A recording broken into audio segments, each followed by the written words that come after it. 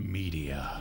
As consumers, we are bombarded by it at every turn, like the Incredible Hulk being bombarded by gamma rays. But what makes some media endure, while others are banished to the forgotten black hole of obscurity, never to be heard from again?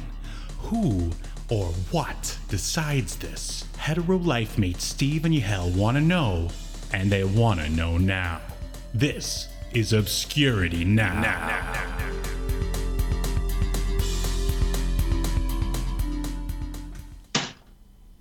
Woo! What's up, everybody? Welcome to another episode of Obscurity Now, where we take a look at forgotten or near forgotten pieces of media. I'm one of the hosts, Steve, and with me is my co-host, Yahel. And we are Why did I say that like a question? It was a question. My name is Yahel. I've confirmed. Sounds like you had a long think about it and you finally found yourself. Yeah, I am me. Well, I care a lot that you are here and that the audience is here listening. Do you care? I care, but some of these puns might be unbearable. Oh, and we just lost everyone. But that's okay. It was worth it. Totally worth it. All right. Well, if you can't tell from our bear puns, we are going to be taking a look at the original Care Bears movie from 1985. But first, we are going to look at some hot topics. Hot topic. Not cold, not warm, but hot topic. Yes, this is the section where we take a look at some of the hot news that's going on in the in the world right now. Stuff that's bound to be obscure in the future.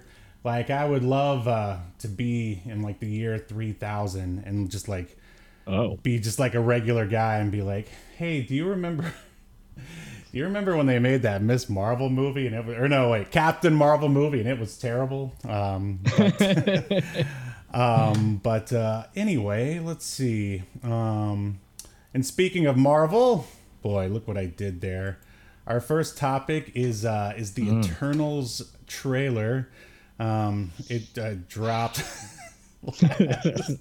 last week at some point to a very lackluster reception. I mean, I don't know anyone who was excited about it. What were your thoughts on the Eternals trailer, Yahel? Underwhelming. I think even if you're a fan of the Eternals, I don't know how this would get you excited for it. Let me jump in there quick. Do you know any fans of the Eternals?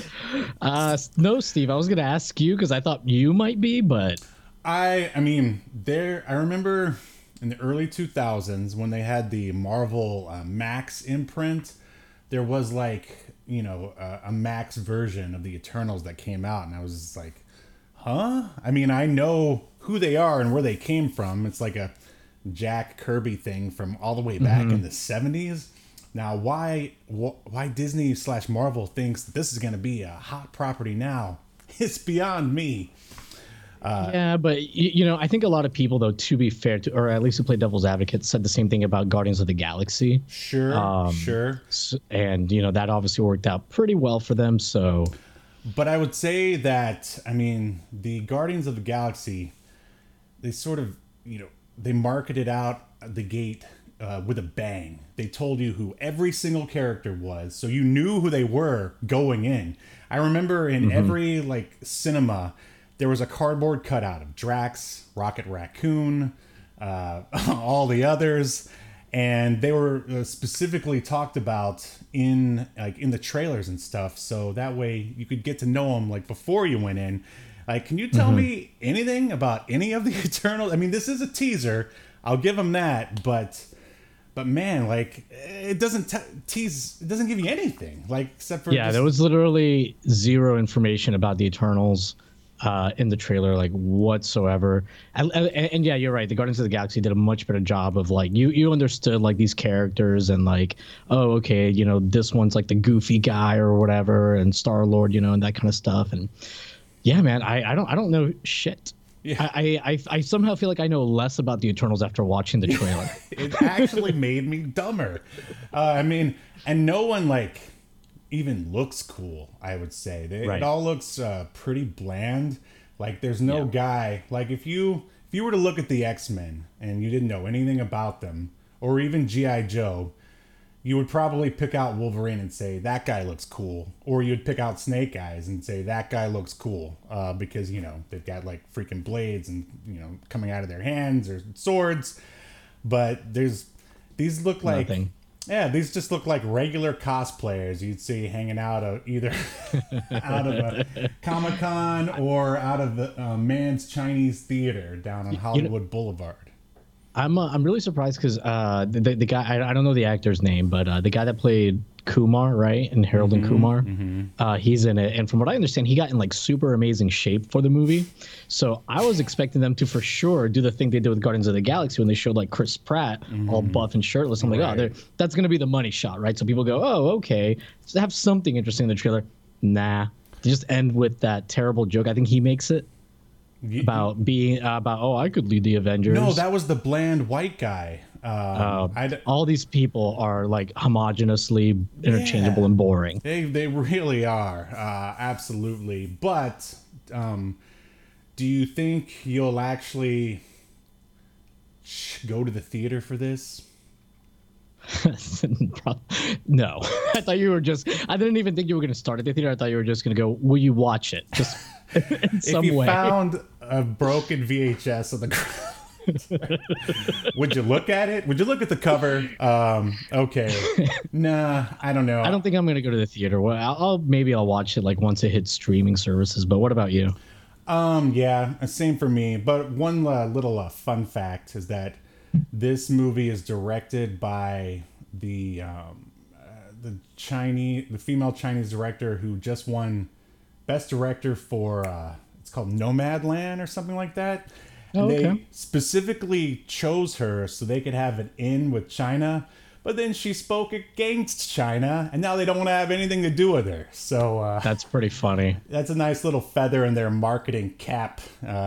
So Eternals is off to a great start. It's gonna make a great YouTube video in a couple of years for sure. somebody. There'll be tons of people talking trash about it. I mean, but hey, prove me wrong. I mean, if it's good, I mean, I'll be the first person to admit it. Off to a bad start though with the marketing at least. Right. I mean, I really don't have high hopes for Phase 4 other than Doctor Strange 2. Other than that, everything else can just be fleshed. We'll see. I mean, I've been surprised before by Marvel movies. There's been some that I thought I was gonna hate, and I ended up enjoying them. So keep an open mind, I guess. Call me now. I don't know why I thought about that. Call me now for your future movie review. Okay. Next up is I don't know if anybody knows, but Amazon bought the legacy studio MGM, and now they own RoboCop and Rocky. So my question to you, Yahel, is are you looking forward to the Rocky versus RoboCop movie? What I'm actually looking forward to is Jeff Bezos playing both Rocky and RoboCop. You know, Jeff Bezos could pull off RoboCop. I mean, he's already bald.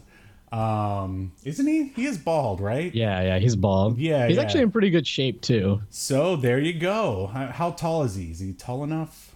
He's just if he's standing on a stack of money, he can be as tall as you need him to be. That's right. It's like, what do you mean I'm not tall enough? Oh, yes, sir. Right this way. Here's your RoboCop suit. Yeah. But I don't know. Is it like how does it make you feel knowing that like all of the almost all of them except for like Paramount, and maybe one other one, like all of the major Hollywood studios are all owned by like tech companies, basically. How does that make you feel, Yahel? It's definitely a little weird.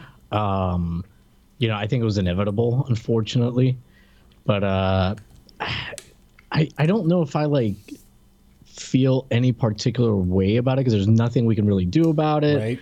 And I guess I'm more concerned with how the final products will be because, you talked about like jokingly about a RoboCop Rocky, crossover or whatever. Right. And like, yeah, like that's probably not going to happen, but you might see like some interesting like mashups and things that if done well could be fun, but they probably won't be done well. Well, I mean, I'll say that as far as making a little bit off the beaten path, like adult entertainment, like with The Boys and Invincible, Yeah. I say we have a pretty decent shot of getting like a good, possibly R-rated RoboCop movie. Yeah, that's a good point. So, Or even a series, maybe. yeah, we still need to watch. I think I'd rather that. Yeah, that'd be awesome. Like HBO style or something like that, or Boys style, I guess would be the way to say it. But Yeah. And I will say, you bring up a good point because like at least Amazon has been smart enough to like say, okay, this is a property that should be made in the soft for mature audiences. They haven't really, at least as far as I know, tried to like soften up some of the more mature franchises they've taken up. Yep, you're absolutely right. Okay, I think that's it. Let me see. Oh yes, how could I forget this? All right. The world of Highlander was rocked when it was announced that Henry Cavill has signed on to be in the Highlander remake. I think a lot of people assumed that he was going to be Connor McLeod, but it really they haven't really said one way or the other. How do you feel about this news, and how do you feel about Highlander in general? I like Highlander. I don't think I'm as huge a fan of it as you are, but I think he's a good choice. I mean, he's gonna look the part. He's really good at those kinds of parts. So yeah, I think it's a great choice, and obviously he brings like, name recognition to a property that could sorely use it. Yeah, well, I mean, the one thing, aside from, okay, obviously you need a good leading guy, which he is. I think he could be good as the hero or the villain. But like the best thing about the original Highlander movie, aside from I guess Sean Connery, was the crazy like direction. And the Queen soundtrack, of course, was the crazy like camera work that Russell Mulcahy like brought to that movie, and like just charged it with so much awesome energy. So all I'm trying to say is that I hope the new Highlander has a good director, and they don't ruin it like so many other things. Yeah. Well, I mean, Highlander's already been kind of ruined towards the end anyway, right? They ruined it themselves, yeah. So really, I mean, okay, it's a low bar. It's a low bar. It just needs to be okay to be better, basically. Man, gosh, you're right. Oh my gosh.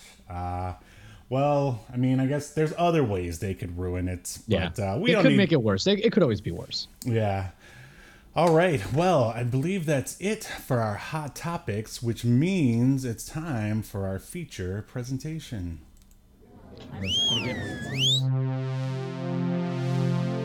Welcome to your feature presentation.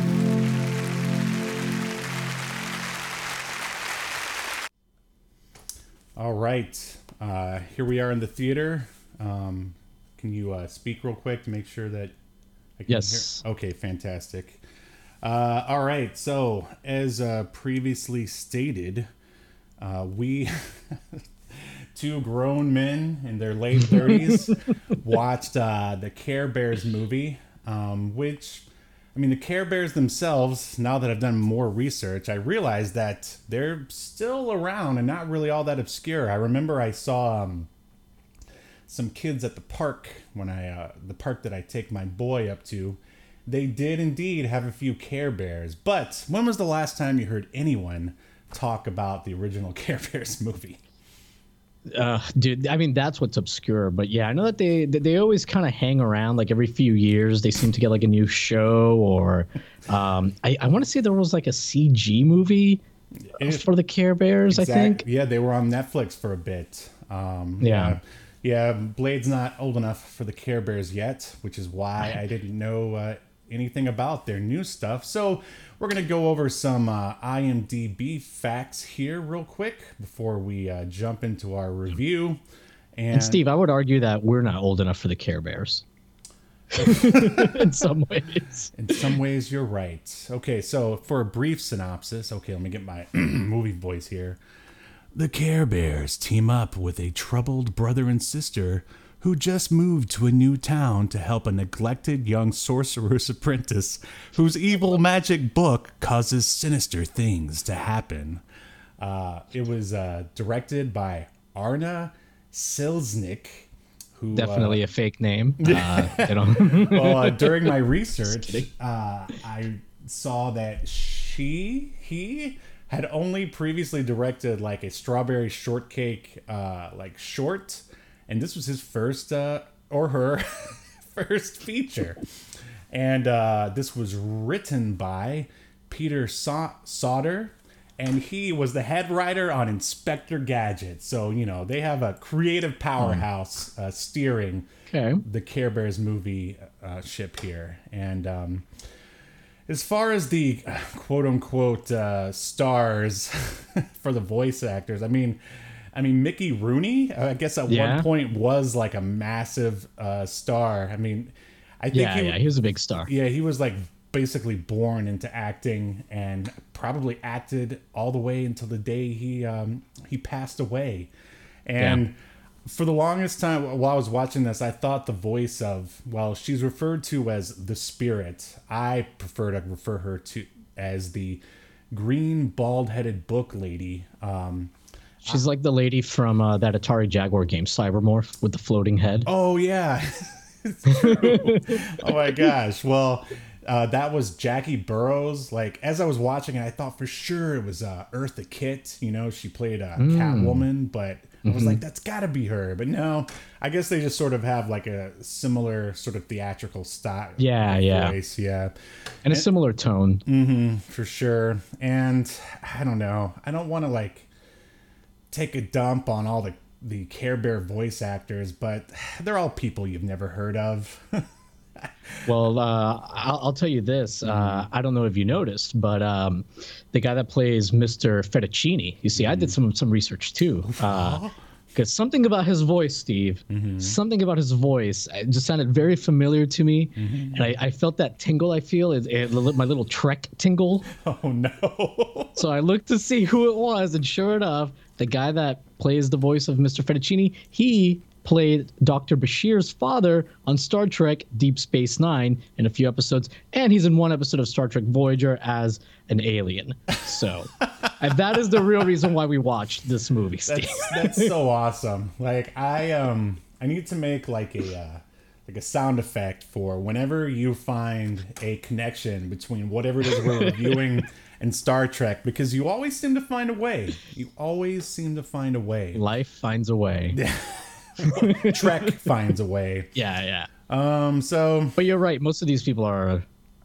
I mean, there's Brent Titcomb, who has. He worked in porn, you know, just like the guy from the Ultra Force and Wildcats. What was his name? Yeah. Rod Wilson. Yeah, they worked together on a few double features, if you will. Yeah. And Mr. Titcomb, a very niche subgenre. Sonny, listen to this name, Sonny Beeson Thrasher was the voice of Jason. Even the middle name doesn't sound real. No. But Thrasher, man, I wish that was my last name. Dude, can you imagine introducing yourself to somebody? Oh, hey, my name's Lisa. What's your name? Sonny Thrasher. Yeah. that's like a guitar name. Yeah, probably. Yeah. He was probably born in California. Like no one is allowed to have a normal name here. Not even my son. So it's kind of like it also sounds, I don't know if you've ever heard of this wrestler, and I don't mean to get sidetracked, but there was a wrestler in the 80s and I think maybe even the 90s he wrestled called Sunny Beach. That sounds very familiar. Yeah, so that's what I thought of when I saw the Sonny Thrasher guy, like his long-lost cousin or something. It's a long-lost tag team party. You put them together, they're the Beach Thrashers, whatever that is. And then there's another name, Jane Eastwood. It's like, is that Clint Eastwood's daughter? Maybe. I mean, I'm just speculating here because reading these names is kind of boring. But if you're listening and you were in the Care Bears movie, we thank you for your hard work. I'm sure you're paid well because, according to my research, this was a huge success both in Canada, where the Care Bears come from, and in the U.S. And they even sent people.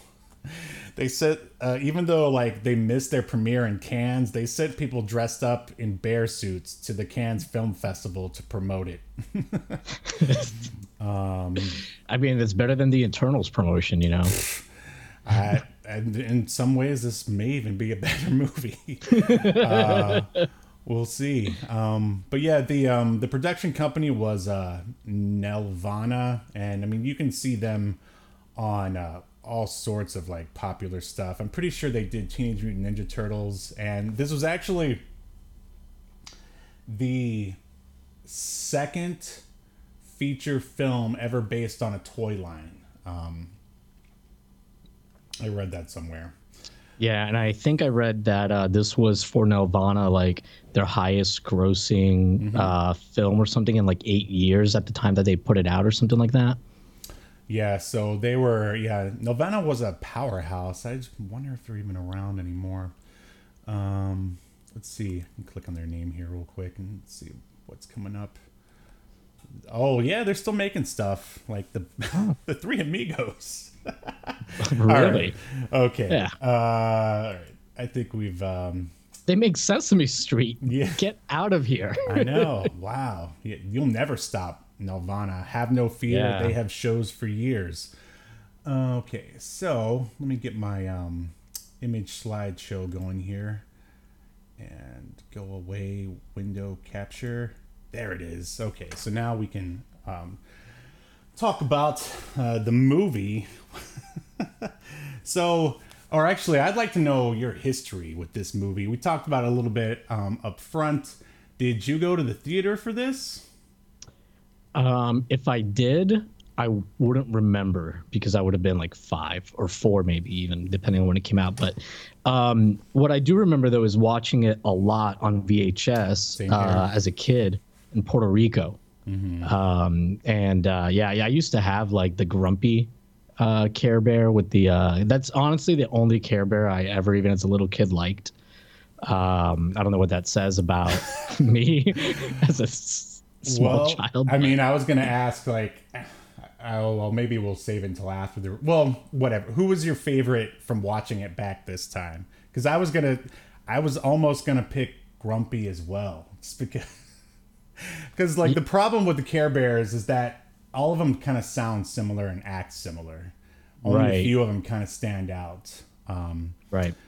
Yeah. The only ones that really kind of have different personalities is the Lionheart one, and even that's kind of a little like borderline. Grumpy, and I guess Sleepy, because is sleeping a personality? Is being lazy a personality? He's a narcoleptic. I mean, how could they?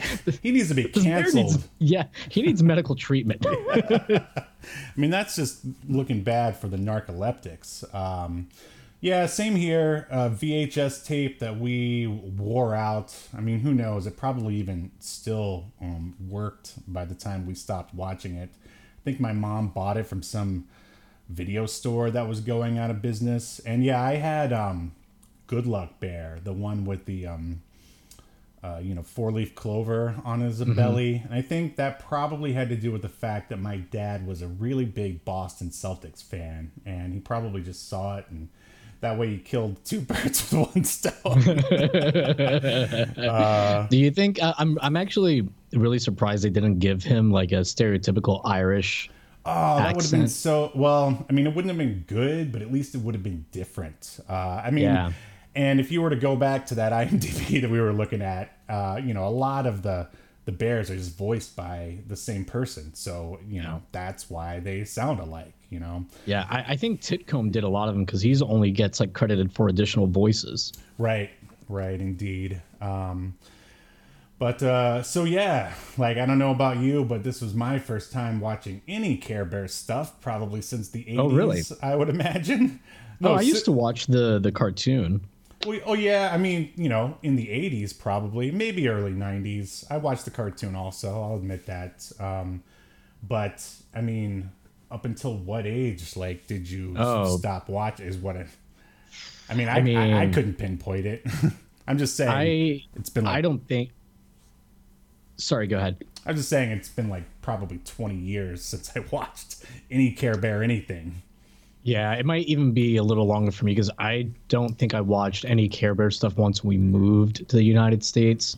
But that's not true because the Care Bears movie used to run on like HBO and other the cable Disney channels Channel. sometimes. Yep, So absolutely. and sometimes I would watch it, but yeah, like I don't know. I'm sure by the time I was like 9 or 10, I was not watching the Care Bears because they're so like sugary sweet and devoid of personality that I don't see how it could like retain most kids' interest past 8 or 9.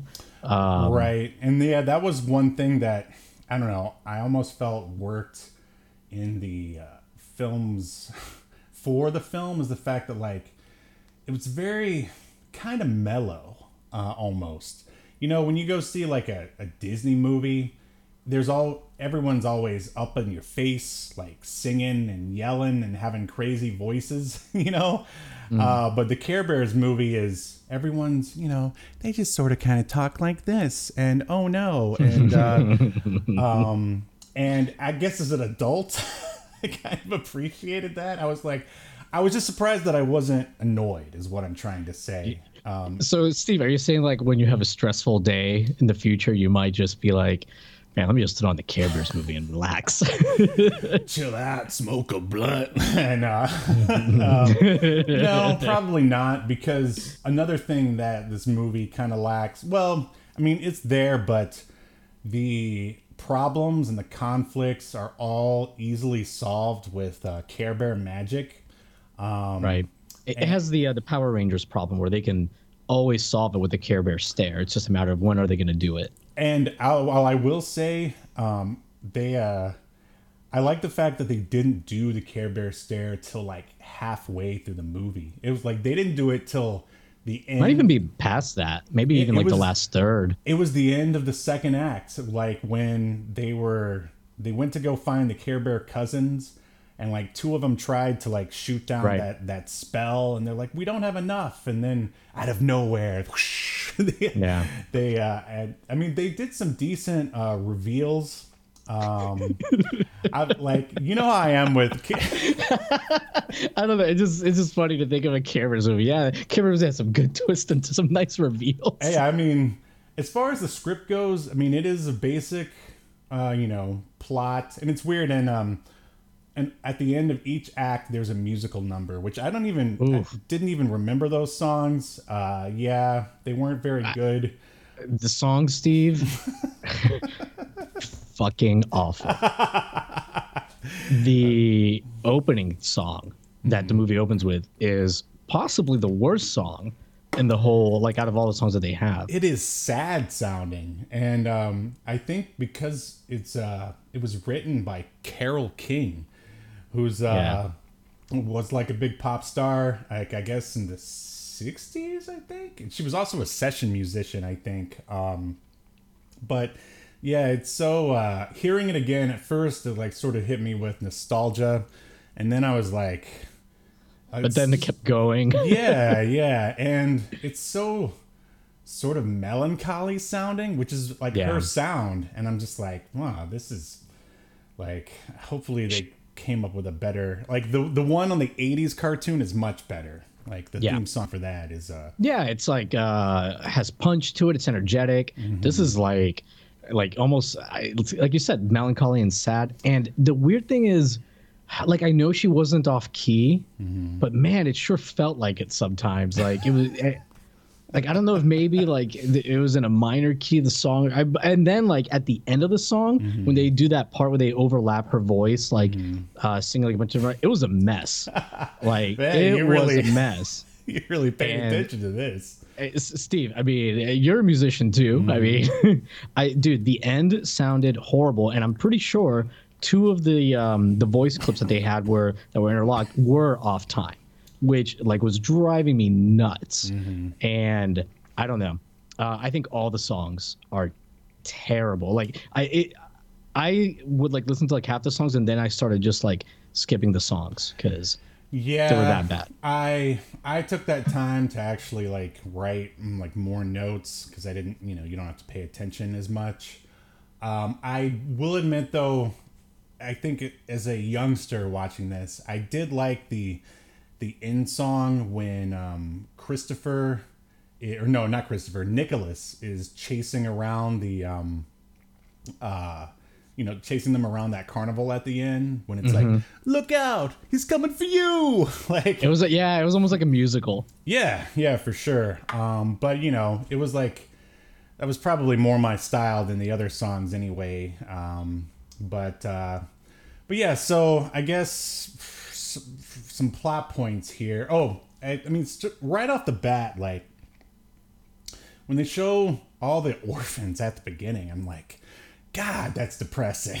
Like, right? I'm like, why did they pick orphans? And it's no amount of caring is going to bring their parents back. Like, and then I also forgot that they sort of pulled a Princess Bride, and there's a guy who's actually narrating the story. I mean, and I get why they do that. So I guess if the kids get lost in the story, you've got the narrator there to keep them on track.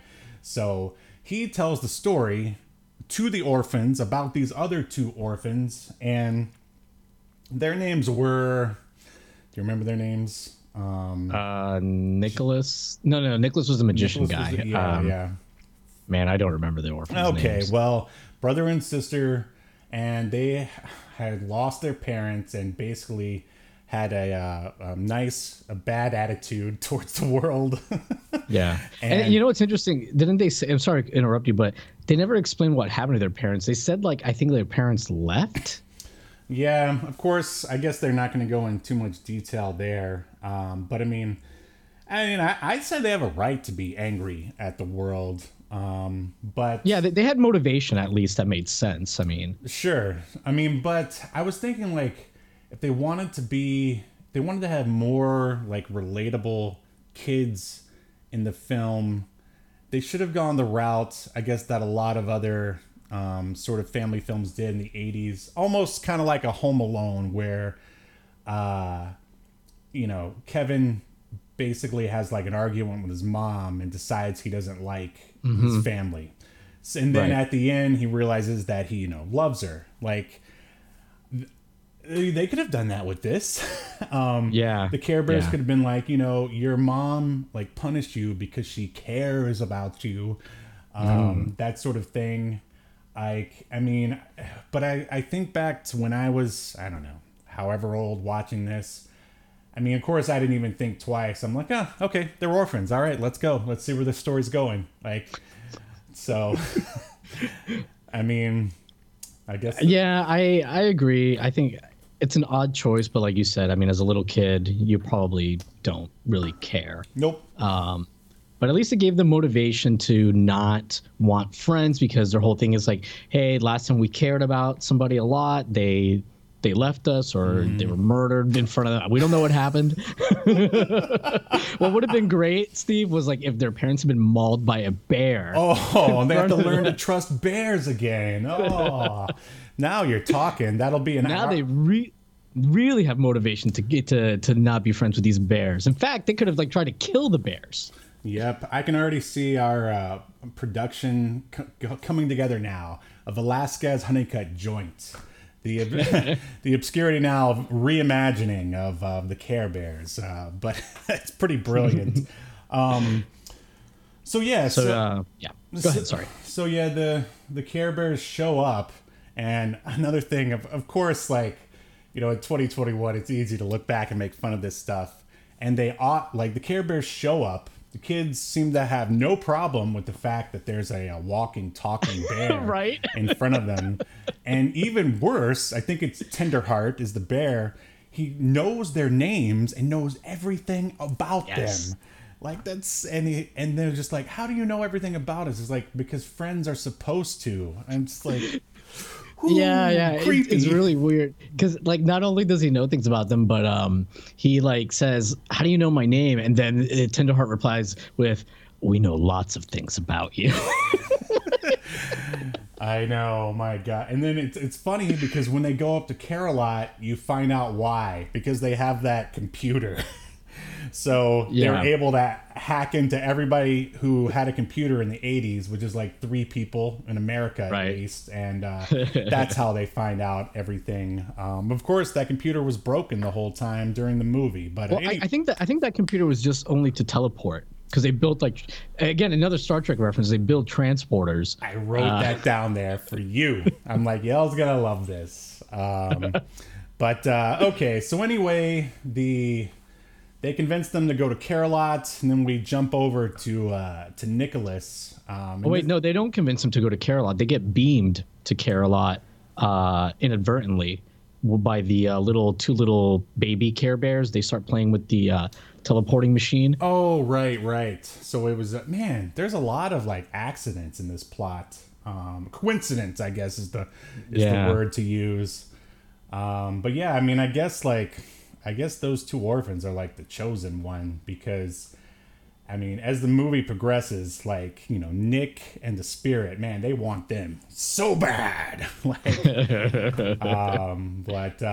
yeah, you're right. I'm glad someone paid attention to this movie. I watched it today so that it would be fresh. Oh, very nice. Very nice.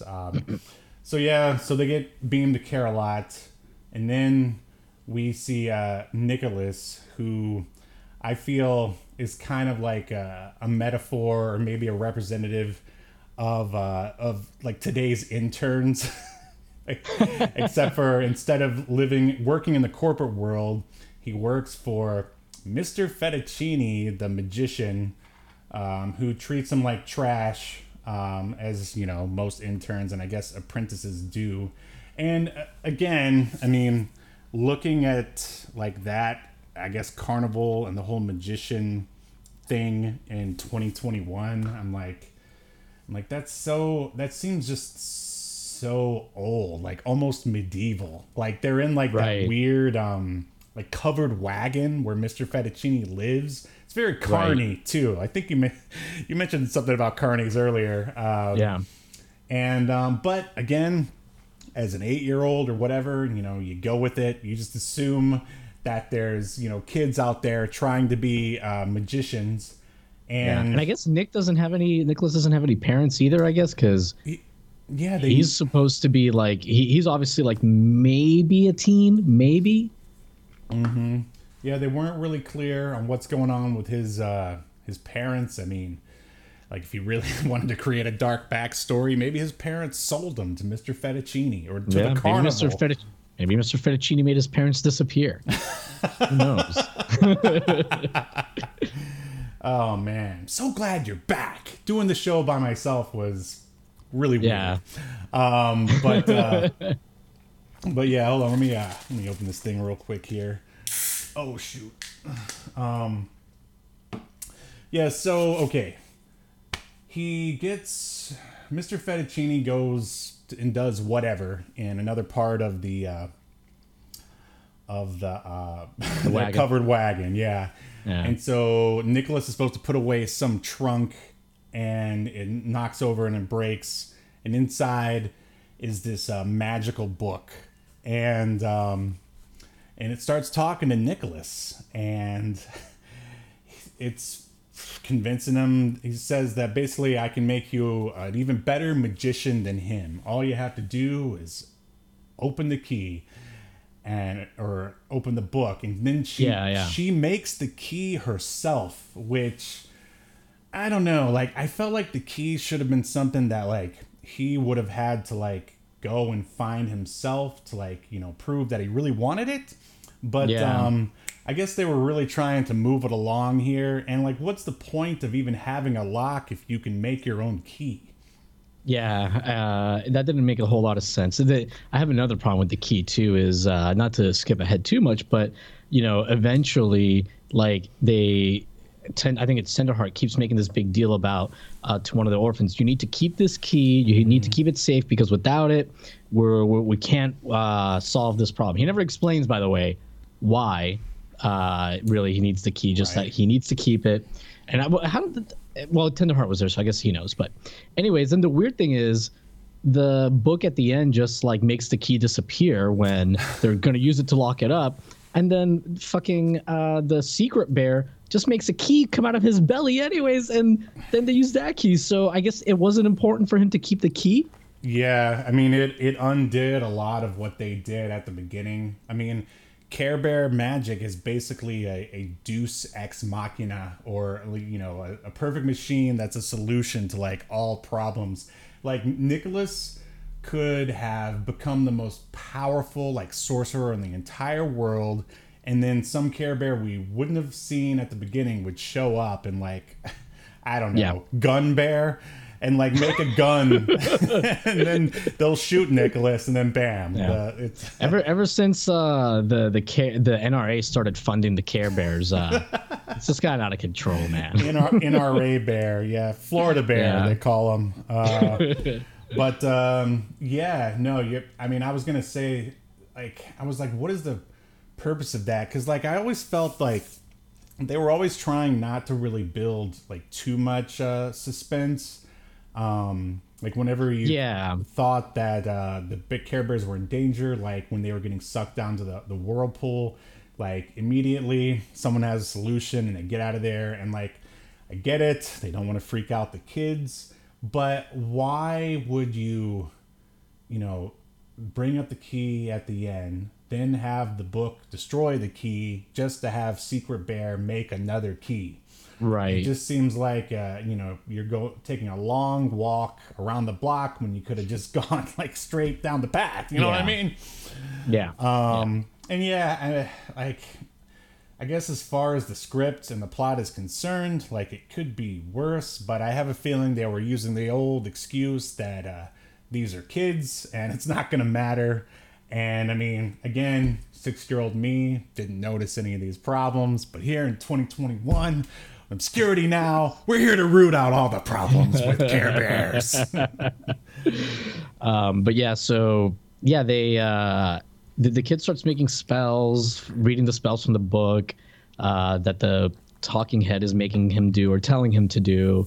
It's then he like makes Mr. Fettuccine fall asleep, and then he takes over his magic show. Mm-hmm. But then the kids in the audience, his audience is only full of kids, which is odd, but they laugh at him. So then the spell lady is like, oh, okay, read these spells, teach them a lesson. So I guess she knew that this was going to happen. This evil spirit knew that it was going to go bad. Mm-hmm. And that was like her way of like coercing him or getting him to turn to the dark side. Right.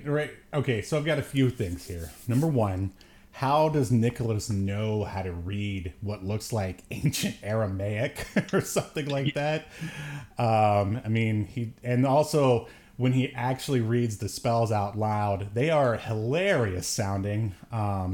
Which I'm sure, the writers were just whatever, throwing what. I mean, would it kill you to like get a copy of like a chaos magic book and get spells from there? But whatever. Yeah, it's just a bunch of made up words, a bunch of gibberish. For sure. And also, like, I'm thinking, like, I can almost sort of, like, relate to Nicholas in a way, just because, he's a performer and he wants to get past the gatekeeper, who is Mr. Fettuccine, and, just entertain people. So they will like him. I mean, so what you're saying is that you too would have used the spell that makes everybody hate and not care. Yeah, sure. That spell is called heavy metal music. And by the way, if the book is telling him to like do these spells, excuse me, that'll make people not care, then they're not going to like him either, right? Yeah, there's a lot of sort of circular logic, I guess, where it doesn't really make all that much sense. I mean, what does the spirit have to gain from making the entire world hate each other? Like, I was thinking, like, what would have been like better plots for this movie, and or like future like Care Bear movies, and I don't think they've ever done it. Of course, I haven't seen every piece of the Care Bear cinematic universe, but they needed to have like the Care Bear who like basically became bad, like the Venom of Care Bears. I feel like they did that on the TV show, but I may be just I mean, I might be remembering wrong, but yeah, I just feel like that would have been more interesting. I mean, not to say that the green bald-headed book lady is not interesting looking. I mean, I think that's the only reason we're even talking about this movie in 2021, because I forgot about everything else except for that image of a green bald-headed lady's head in a book. That's the most. Yeah, and the lady that does her voice puts in a good performance. Oh, so good, so good. But yeah, I mean, I don't know. I'm trying to, I guess, read too much into it, and I'm just like, what does the spirit like represent? Is it like sort of like the phoniness that fame, like fake fame, like brings? It's like, sure, he can become like a powerful, magician / sorcerer or whatever, but no one will actually like him because he just, I don't know, then no one would ever be like strive to be a celebrity. You definitely are reading way more into it than needs to be. I mean, this was written by the head writer of Inspector Gadget. I mean, come on, there's got to be layers there. Man, if only it had half the complexities of Inspector Gadget. Go Gadget, green head in the book. Anyway, all right, so where are we here? All right, so we go back to Carolot. Has it already, they have like a cloud quake, they call it, because already enough people in the world stopped caring. Well, they noticed that the care meter, the ticking started clock going down. Mm-hmm. Yeah, and that's what caused it.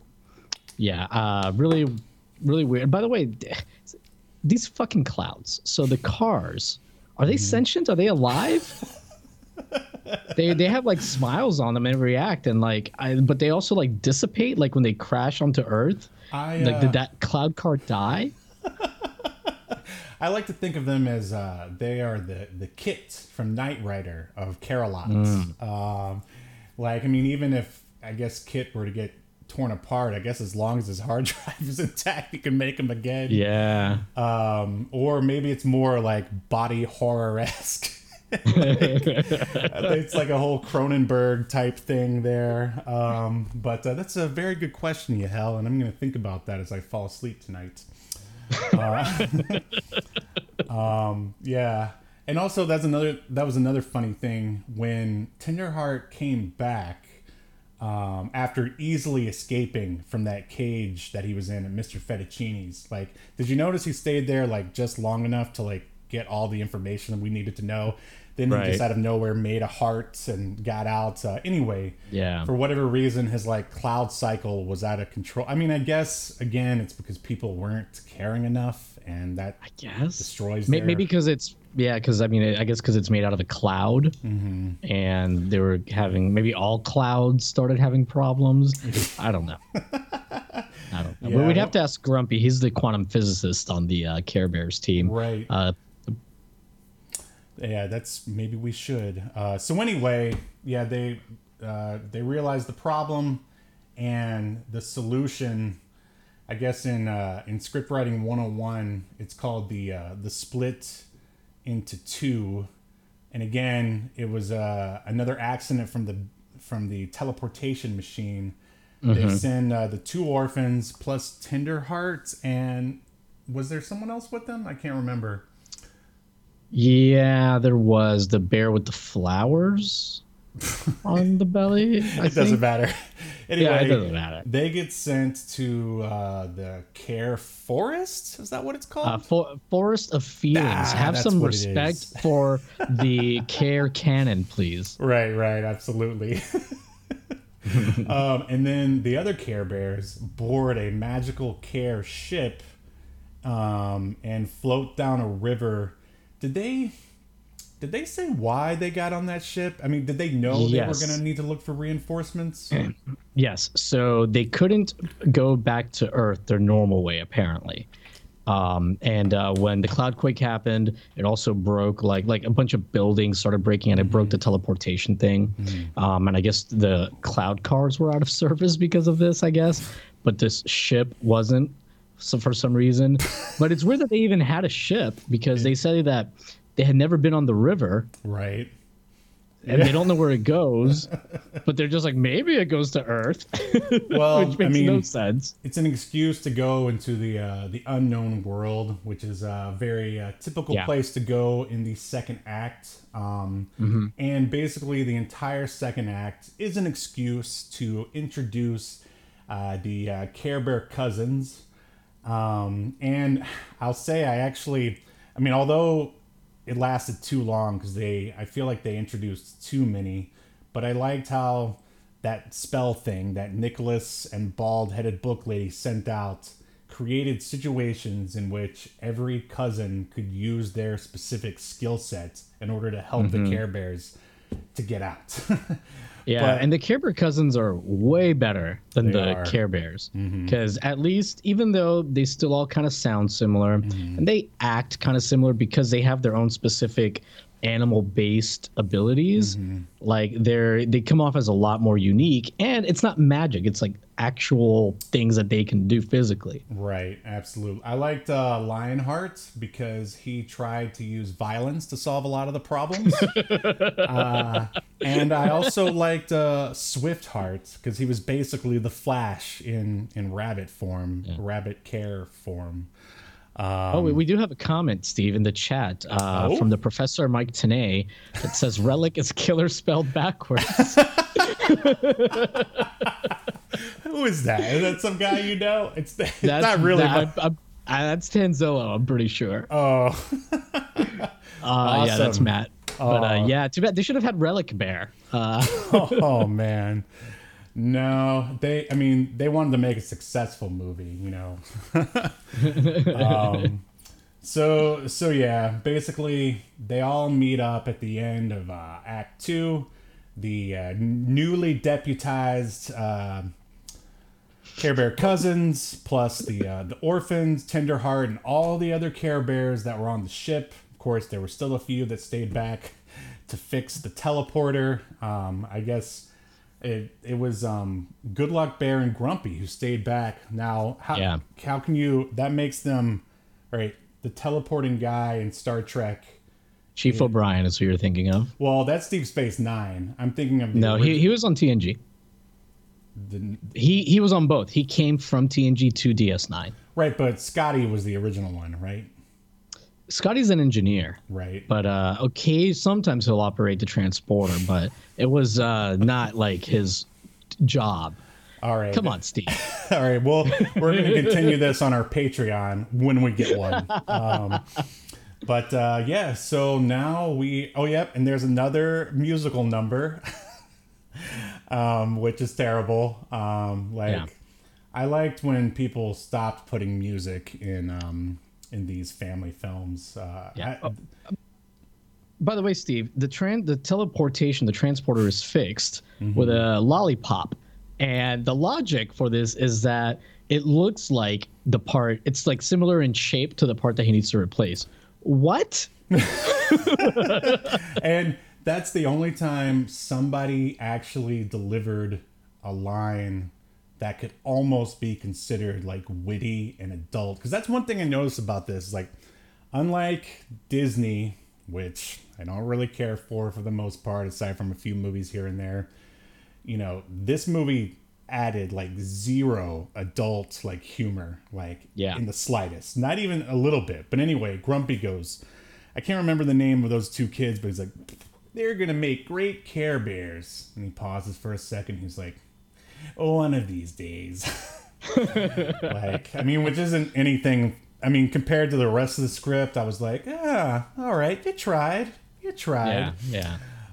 So now we are in Act 3. I think there was actually a scene before where it shows Nicholas and the head book, and they're in the full-on castle. It's so medieval. I don't know. I guess they really wanted to have a whole sort of like fairy tale aesthetic, even though I guess this was supposed to take place, in current day for the most part. Yeah. And Nicholas is just getting more and more evil. I did like that they would intersperse these scenes with Nicholas doing the spells, because initially he's like trying to she tells him we need to do this spell and it's going to do this, and he's like, oh, is that necessary? I already got. He says, I already got even with the whole town. Right. That's all I want. That's all I wanted, baby. Just a few 100,000 people. Because anything above that's ridiculous. But so the evil spirit maybe represents like ambition also possible. All right, whatever. Well, again, reading too much into it. Yeah. Okay. So yeah, it's getting pretty metal at the end here. Yeah. And he's starting to get into it. He's starting to get into some of the evilness of it. There's a scene, I think it's maybe closer to the end, when like he comes out with the book and his cape and he's like pointing. It looks like they took that straight out of Akira, which I don't even know if Akira was even out. At least the anime was even out at that point. But he looked so insane that I just started thinking to myself. I was like, what if this is the origin of like Nicolas Cage? Like he like sold his soul to this like book lady thing so he could be a movie star. And that probably doesn't make any sense, but hey, hopefully someone got a chuckle out of it. And we should point out that the book wants him to like make this final spell. What the book is like leading him to is to make the spell to make everyone in the world not care. Mm-hmm. And one thing that we didn't mention is that the less people care in the world, the more the care meter goes down. And once it hits 0, care a lot, I guess, ceases to exist. Mm-hmm. So that's also like the Care Bears have their own survival at stake here, I guess, as a species. I would love, like, it would be pretty hardcore. I mean, they already have like a book with a head in it. I mean, they could have had like tender heart. Oh no, I'm like starting to not exist and like turning opaque or whatever. But then at the end, the 2 orphans, they come up and do their spiel to Nicholas and but whatever, that didn't happen because again they were aiming this for kids and keeping it not too in your face, although they did have a head and a book. And I will say, I thought like, we're at the part where like Nicholas, like you said, he's got that cape and he's trying to get he's walking around the amusement park or whatever the hell it is, getting the final ingredients he needs for the last big spell. And I love that they showed like other kids there, like, because like now that they don't care, they're all evil. Yeah. So they're like just breaking stuff, like like vandalizing stuff. And I was just like, wait, is this the beginning of the Purge universe? Is this a hidden sequel? Like basically that's what Nicholas is doing. He's causing the Purge, right? Where, like nobody cares and yeah.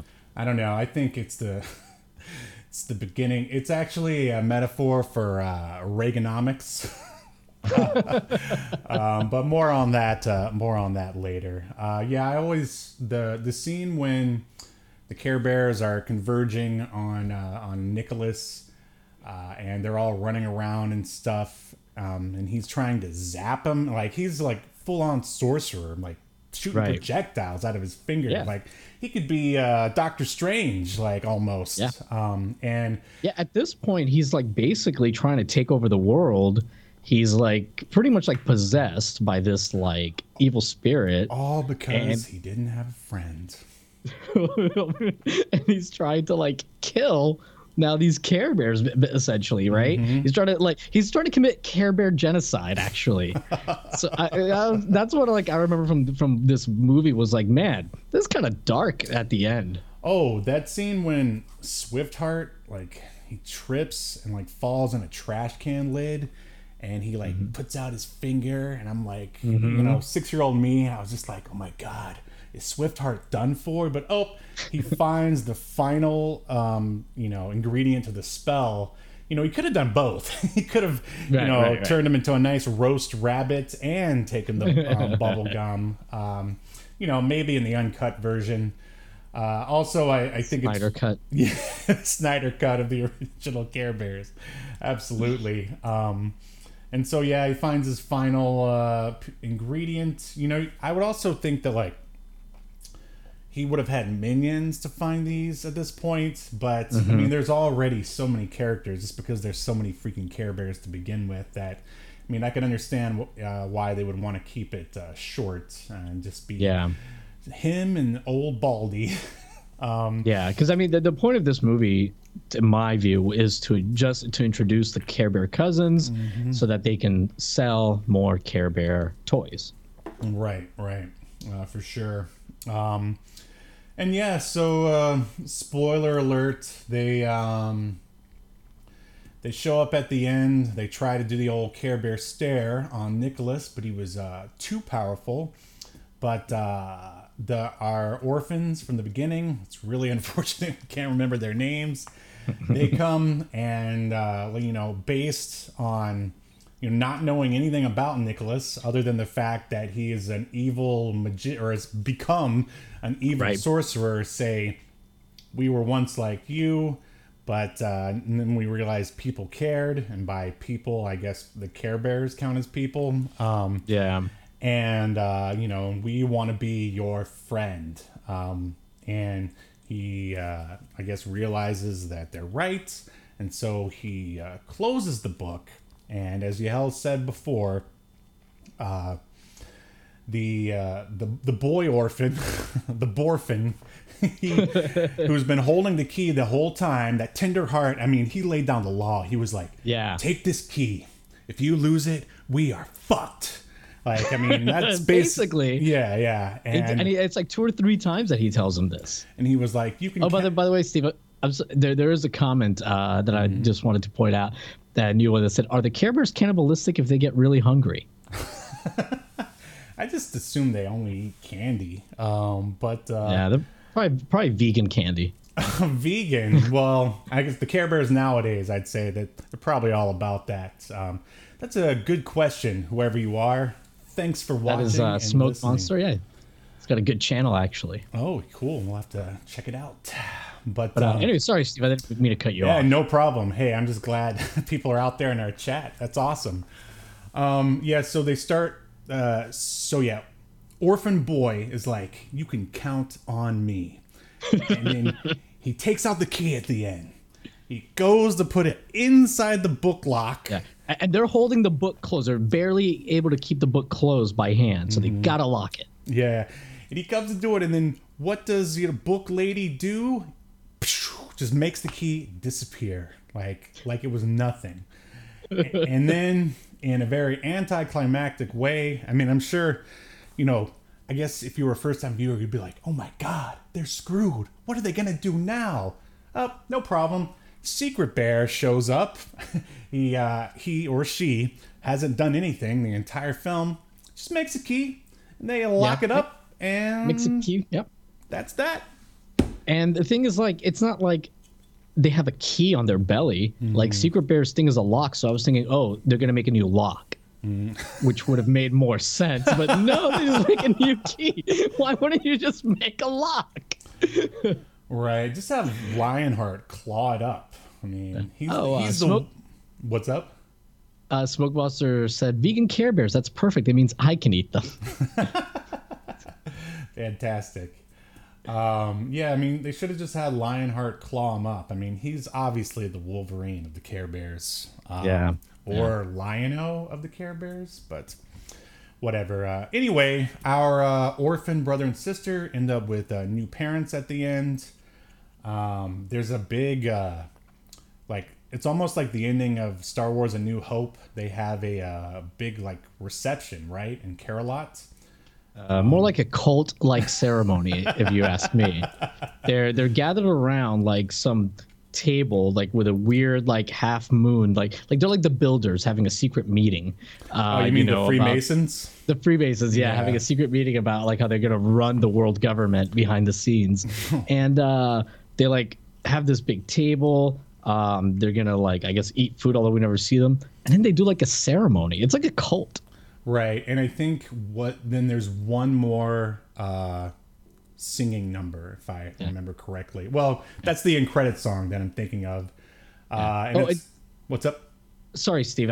With this cult-like ceremony, the reason why I say it's cult-like is Tenderheart, I think it was Tenderheart, he says that they're there to initiate the Care Bear cousins into right. into their family, and this is like a weird, like initiate, like a weird choice of words, and then like he makes like a heart come out of his belly that gives, and then he gives each one of them a belly. Like he's basically branding them as now part of this Care Bear cult. Man, it really is a cult. So yeah, just very strange, very strange. We need to, let's see. Oh, that was you. Okay. Yeah, we need to create a cult around this show and start branding people. But, maybe around episode 10. Why not? Sure. But, all right. So it's revealed that Nicholas is actually Mr. Cherrywood, the narrator from the very beginning. Which, I mean, it's still just so sad. Like, and now he's running an orphanage, I guess. But right. I mean, at least kidnapping children. We don't know. Right. Well, I was going to try to be positive here and say, I mean, at least he's a nice guy now. And he and his elderly wife are taking care of these orphans. Yeah. And I guess I think his wife is supposed to be the girl orphan from. Oh yeah, man, I didn't put that together. Yeah, because she looked like her. Yeah, man, all these years, wow. Well, Steve, I've seen this movie many times. And did you know that Edward Norton was Tyler Durden the whole time in Fight Club? I hear that this movie is actually where they got the idea for the reveal in Fight Club. Yeah, so I don't know. It's a heartwarming ending, but still, like, I mean, I guess it never dawned on me when I was 6 years old, but like, still, like, there's still orphans in the world, despite their ability to care or not care, and that just I mean, that's just a slippery slope. Yeah. I mean, what about all the other horrible things going on in the world? But I mean, I guess if they've got Mr. and Mrs. Cherrywood, then who knows, maybe they'll get adopted by good parents, like boy and girl orphan. Girl did. Yeah. And how weird is it that once they got adopted, they show them at at Nicholas's magic show? Because Nicholas, we didn't mention, Mr. Fettuccine has like a dream that, that was so Nicholas, yeah, and him were starring together in a show. So he's like, okay, you're going to be in the show now. And he even makes him the headline. He puts his name first in the marquee, Nicholas's name. But yeah, anyway, so they're doing like their combined new magic show. And in the audience are the orphans with their new parents. And they say, the girl says, "Aren't parents great?" Like, what little kid? Yeah, it's like, yeah, cool. Yeah, I mean, when you're younger, you're like, I mean, of course you like your parents for the most part, but not the points when they're telling you what to do and stuff. Right. You're certainly not going around saying parents are cool. No, great. No. I mean, I may have had 2 T-shirts that said that, but I only wore them occasionally. But I want to go back to, Mr. Fettuccine. Like, that is such a horrible character arc, or an excuse for a character to change his mind. Like, I would have rather have seen, like, and again, I guess it's not really supposed to be the arc for Nicholas, but like, it would have been cool if he would have stood up to him, or if, I mean, the fact that it was a dream, like, I mean, he needed to change himself and be like, look, I realize I've been really hard on you, but you've been doing a good job, I guess, which is completely the opposite of what he was doing at the beginning. I think you're ready to do a show or something. Right. Yeah, I mean, it's I guess it's a little much, but again, kids movie. Yeah, and if he can change his mind with having a dream, like, what if his next dream is about him firing Nick? Like, it's I had a wonderful dream that I was purchasing prostitutes. I'm gonna go out and purchase some right now. Like, yeah, I mean, does he always act like on his dreams? Like, that's pretty lazy writing when you get right down to it. Bad on you, head writer of Inspector Gadget. I expected more from you. Come on. Yeah.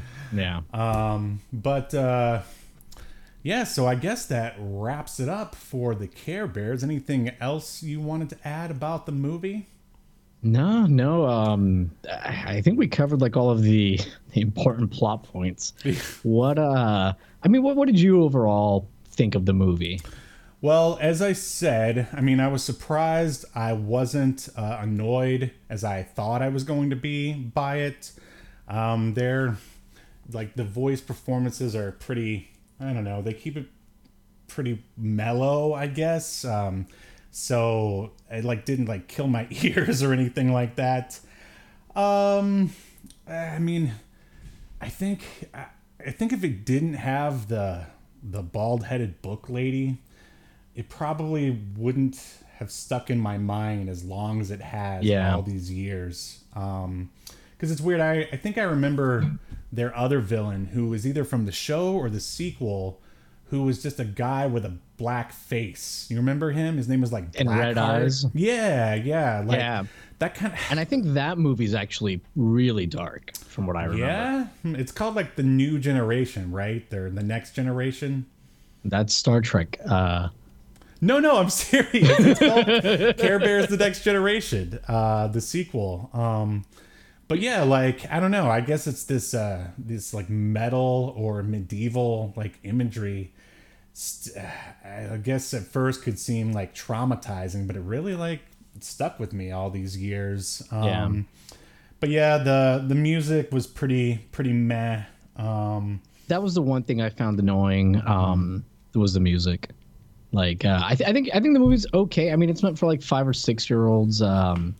It's got a decent pace. It's got it moves it along pretty decently, I'd say. Care Bear, in the chat, Smoke Monster said Care Bear Search for Spock was my favorite.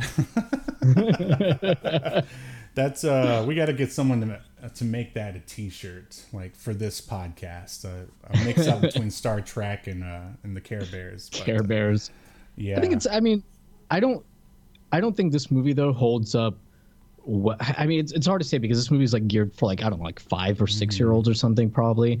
I don't think it holds up if you show this to like a 5 or 6 year old that's watched more recent stuff. Well, like not even that. I would say like if you hold it up to, I would say, all right, 90s Disney stuff like The Lion King and Aladdin.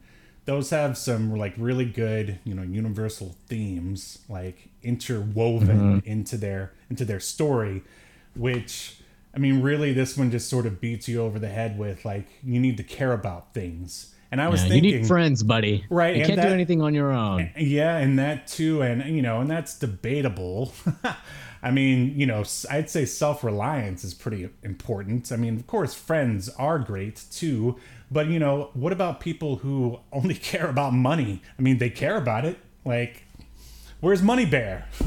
It's like, and what about the guy who only cares about his corporation and like no one else? But I don't know. Maybe I'm reading too much into it. Well, I plan on testing this theory, I guess. Let's see. Blade turns 2 next month. So in maybe 2 to 3 more years, I will play him this movie. See what he thinks about it. Because I can tell you right now, there's no way he could sit through it. He's too fidgety. Yeah. Oh, and somebody else in the chat here, Chris Perry. Hey, Chris. Recognize him from, he's a subscriber to my channel and a fellow Florida man like myself. Sweet. I'm a former Florida man. And I guess he also has something in common with Gun Bear, who, as we know, is also from Florida. Thanks for hanging out, Chris. But yeah, man, like I totally agree with you. This movie, I don't know. It's not like terrible, but also I thought it was a little more interesting. Mm-hmm. But I think I might have confused some of it maybe with the sequel, which I remember is a little bit more complicated, I think. But yeah, it's a movie. I think it's probably like a good sort of middle of the road, like family film, that I would say probably doesn't stand the test of time. Yeah, definitely. I would say does not stand the test of time. But I don't know. I wouldn't mind if I was into tattoos. I wouldn't mind having the bald book lady as a tattoo on my. People would think that she's the lady from the Cybermorph. I think it's the name of the game. The right. Atari Jaguar game. where did you learn to fly, lady? There she is, because that's what she looks like to me. Right, for sure. Okay, well, I think we can close the book on Care Bears. No one ever needs to watch the movie ever again. No, I mean, check it out. Why not? And don't. I mean, it's worth it just for the performance of bald-headed book lady. I'll say that. Yeah, she's pretty good. Yeah, and it's short. It's like an hour and 15, 20 minutes or something. For sure. So we'll jump into our next segment, and then we'll wrap it up. What on earth have you been working on? It's time for Project Report.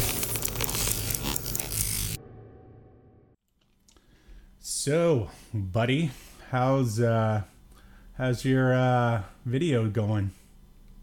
It's going pretty good. The Super Mario Kart video, I refilmed all of my on-camera scenes because I wasn't happy with them. So that kind of slowed things down a little bit. But I just wasn't happy with my takes on it. So, and yeah, just wanted to redo it. So I did. But yeah, I'm pretty close to finished. I've got like about a page and a half to do. I probably would have already been finished had I not refilmed that stuff, because I'm in some of the 3D scenes in the on-camera stuff, so I had to like re-render those 3D scenes. And when you were in those scenes, did you see like Tron in there? Was he? Yes, I saw. And the lawnmower Bridges. Man. Yes, Jeff Fahey, the two Jeffs of the virtual world. Yes, and Bruce Boxleitner, isn't he? Yeah, in Tron? That's true. Oh wow, Captain Commander Sheridan. You know your stuff. We 5. should do a podcast together someday. Cool. Well, I'm sure everyone is looking forward to that video. I went and recorded more videos for Tim's Toy Box, which is a YouTube channel where my friend unboxes all of his many boxes that he orders off of eBay and other various websites. And it's just chock full of retro toy goodness. I mean, he's got like everything: G.I. Joe, Teenage Mutant Ninja Turtles, and he's a pretty good host too. So there'll be a link in the description if you want to check that out. And of course, the production is top notch. So, well, I think that's going to do it for this episode of Obscurity Now. What have we learned, yeah? Well, we've learned that actually, I would say the message from the Care Bears movie is that having friends is a terrible idea, because these orphans got into a very dangerous situation where they could have been killed.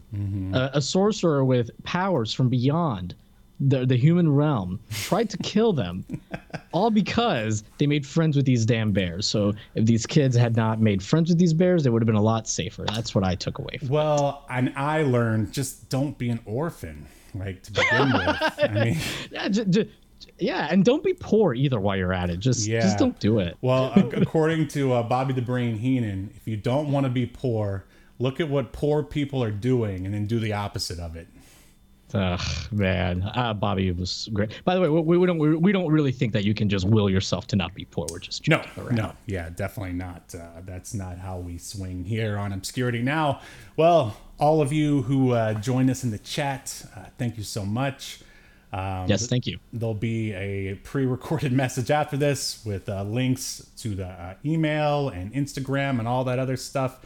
So please like and subscribe. I'm just going to go ahead and say that anyway. And we will see you next time on Obscurity Now. You've been enjoying Obscurity Now, a podcast that's recorded live to tape and broadcast to Twitch, Facebook, and YouTube. Take us with you by following the download links provided in the show notes. And take notice of our various social media links if that's what you're into.